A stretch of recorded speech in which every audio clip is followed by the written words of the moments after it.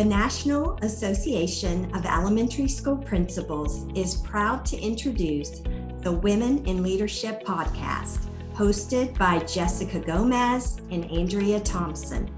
The NASP Center for Women in Leadership is dedicated to the strategic study of women administrators and the unique challenges that they face as educational leaders because of their gender. The work of the center is multifaceted, focusing on identifying strategies to elevate women as they pursue career opportunities, creating a strong network of women leaders, and eliminating gender bias.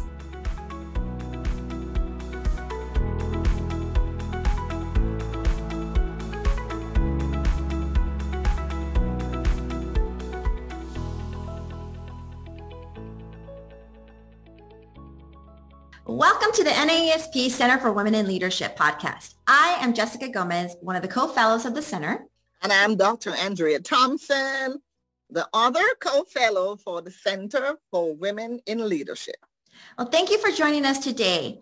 In a 2019 article from the Leadership Institute, it stated that work-life balance is predicated on the idea that for women to be happy, they must have it all. The unfair notion that is being sold to women is that if only you can find a way to organize your work better, you can have a more fulfilling personal life.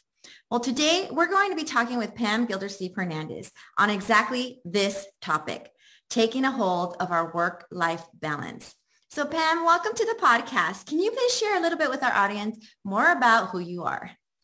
Thank you, Jessica. Thank you, Andrea. Thank you for having me here today to talk about such an important topic that impacts every generation of women. And to tell you a little bit about me, and we'll dive into how I find balance as well, is I'm a mom, I'm an educator, I'm a doctoral student, and someone who practices yoga to keep myself in physical shape and to keep myself centered. But, most importantly, I am an educator and a public school leader that believes in all students. And public education offers a pathway that determines the life and the future of every child. We have great power in what we do and when we show up well to make sure that all students' needs are met, or to stand up a system of injustices that put barriers and gateways there. So showing up mentally rested with boundaries in place, great self-care, can literally change the lives of the children that we serve. 100%, Pam, 100%. Wow, I love the way you tied that in right into how we do the job and to why we do the job. Now, there are several myths about work-life balance. For example, the authors of the Complete Guide to Work-Life Balance for School Leaders talked about leadership, that while leadership does demand commitment, the idea that it demands the sacrifice of one's own well-being is a dangerous myth. So Pam, now what would you say to female leaders about the challenges that they're likely to face with work-life balance that male leaders might not? As women, we are given all the social cues within our families and society from the moment we are born that we need to be able to take care of it all. We are here to serve others. We're here to keep the home clean, organized, take care of the children, take care of our husbands, take care of the grocery shopping. We get into teaching, into the education professional because we are by nature nurturers. And we bring that self-sacrificing part of ourselves to our workplace as well as our home environment. And we seek to serve. And we're serving children. And because that speaks so deeply to our heart and the core of who we are, it's hard to sometimes take a break and walk away. And as leaders and administrators, we serve teachers. And we see in our teachers the same self-sacrifice. We see them staying late hours. We see them staying up late to grade papers. We see their emails at 10, 11, 12 o'clock at night. It's ingrained in us yesterday. And I thought about this question. And so I also asked my stepdaughter, who's in her 30s, to tell me a little bit about the self-sacrifice. And she did not pause. She didn't have to think about it. Immediately, she said, we have to do everything, right? And it was that gasp of air. And speaking to, I have to serve other women. I have to show up well. I have to have the food prepared. I have to be organized. I'm supposed to take care of myself. And she went right into everything we are talking about. And it struck me that we teach this to each other as women. We don't teach each other how to have boundaries and balance. We teach each other how to sacrifice ourselves for those around us, when in truth, we're stronger when we take care of ourselves first.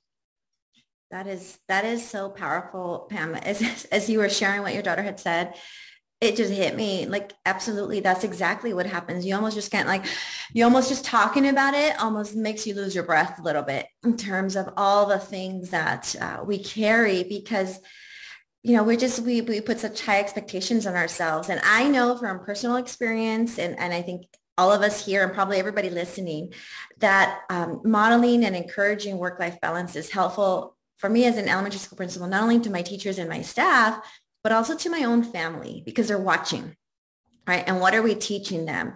So what are some specific things that we can incorporate into our lives that could serve as a model and help encourage others to work towards a healthier work-life balance? So I laugh a little bit when I give this answer. Structure and consistency. I am by nature a highly spontaneous person. I see things that are wonderful and beautiful everywhere I go, people that I want to meet, people that I want to engage in, and it is easy for me to get distracted by what is possible. What we need to do is sometimes narrow our focus.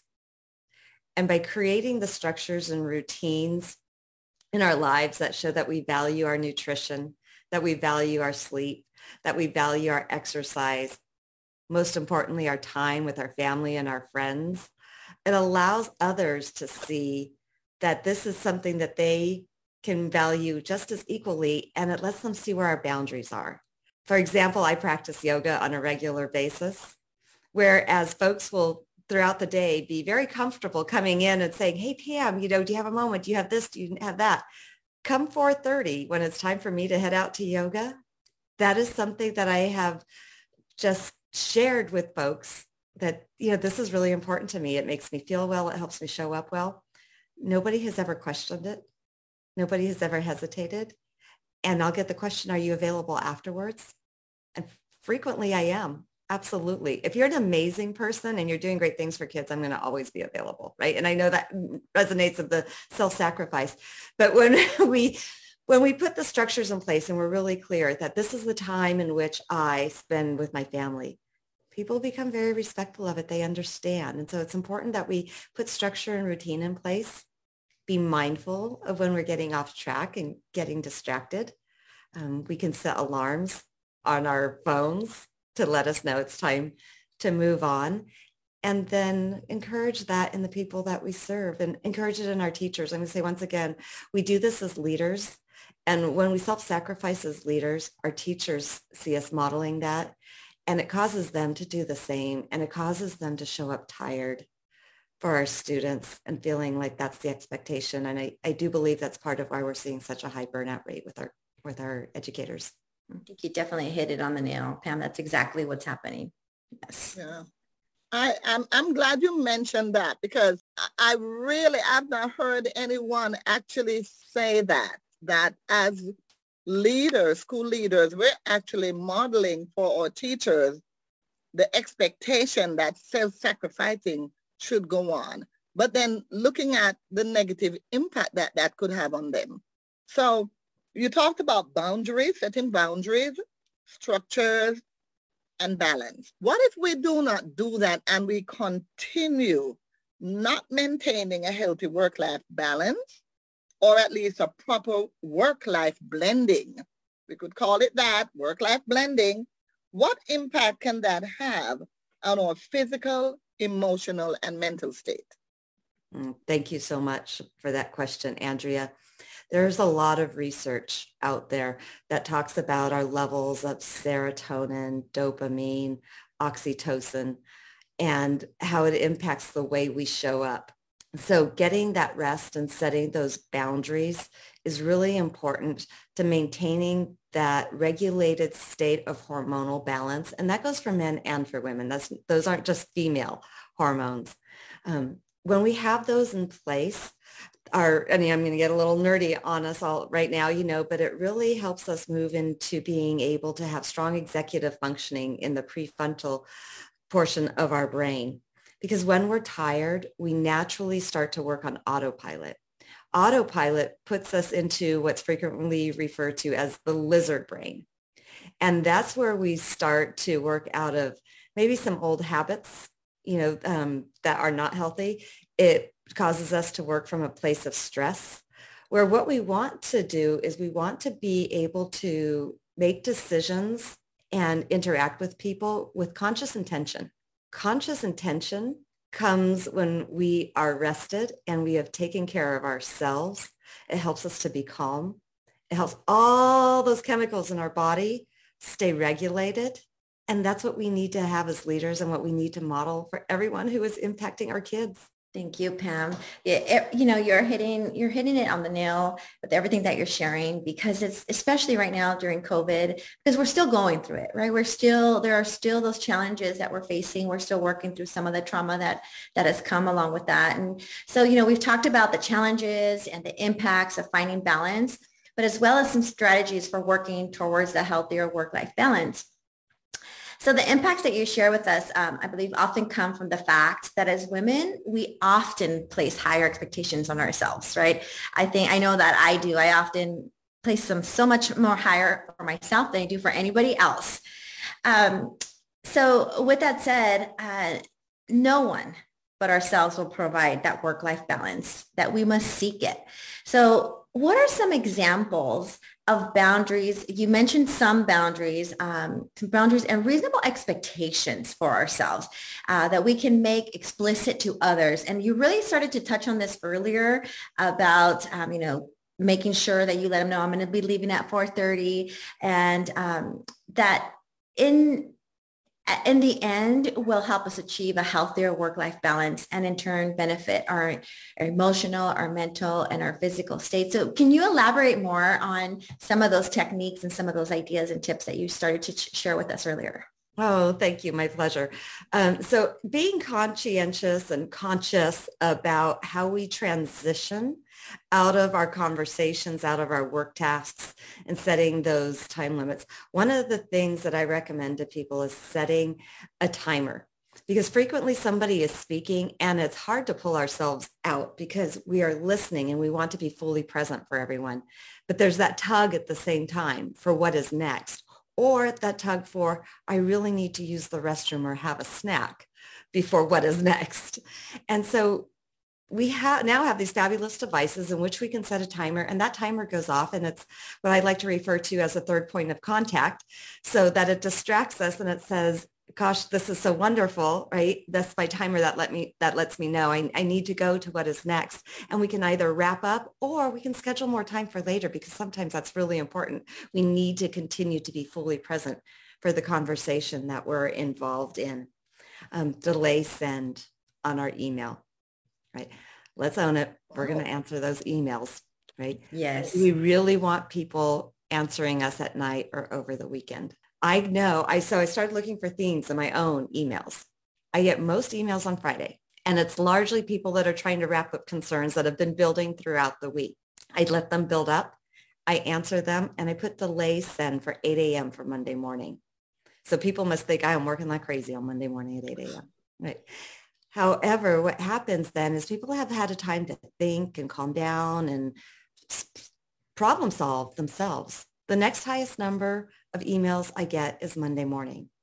The majority of those emails say thank you. And then things settle down during the week. So those are two quick strategies that we can use to help us transition into our communications that can take a lot of our time and our bandwidth while still allowing us to be fully present for those that we care about, for those that we are serving, for those who are serving the children that are the reason why we show up every single day. And Pam, one of the things you mentioned, the whole delay send of our email, and you talked about this earlier, is what are we modeling, right? So, we may be working a little bit during the weekend to send those emails out, but when we model the fact that nothing went out over the weekend, that really it speaks volumes to those who are watching. So I love that tip. And I really try to remind myself of that often, because it really does signify to others. Those are one of those explicit things that you can show to others, that they can visually see, like, okay, she waited until Monday to get back to me, where she could have worked over the weekend, but you know what? She values that time. And I appreciate that, because it's okay for me to value that time also. Yes. And I believe it also sets the understanding with the teachers that I serve, that I expect you to take care of yourself. Absolutely. Thank you for that, Pam, because that reminds me of when I changed the day of the week when I would send out the newsletter, because after the newsletter, a lot of questions and emails would come in.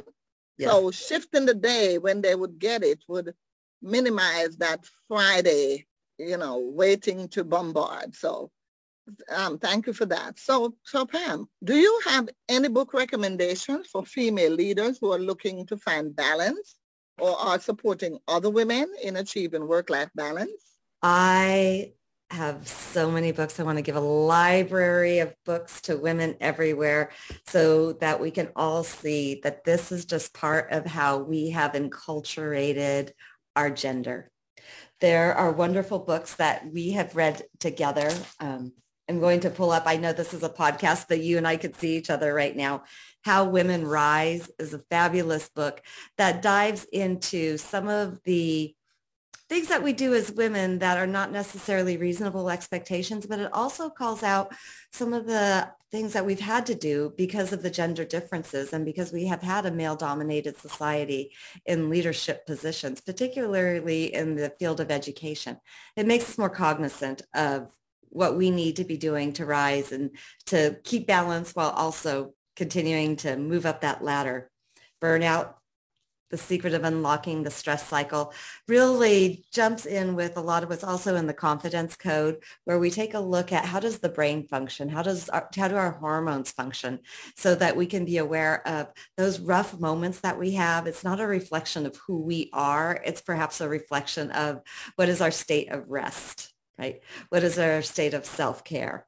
And I have the great pleasure of being in a doctoral program right now, and we're reading this lovely book called Presence.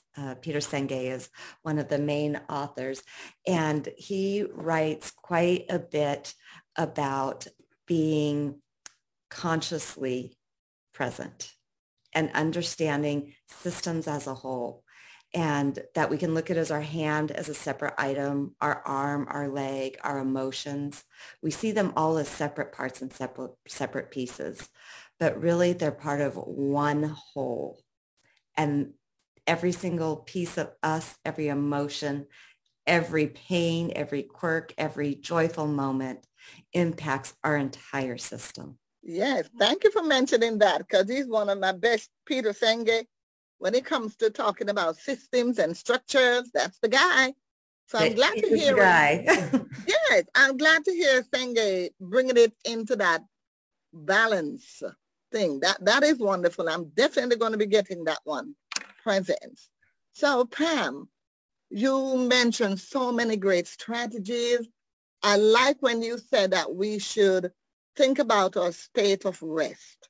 Now, I've asked about self-care, but I've never asked about what is my state of rest. So that's new for me.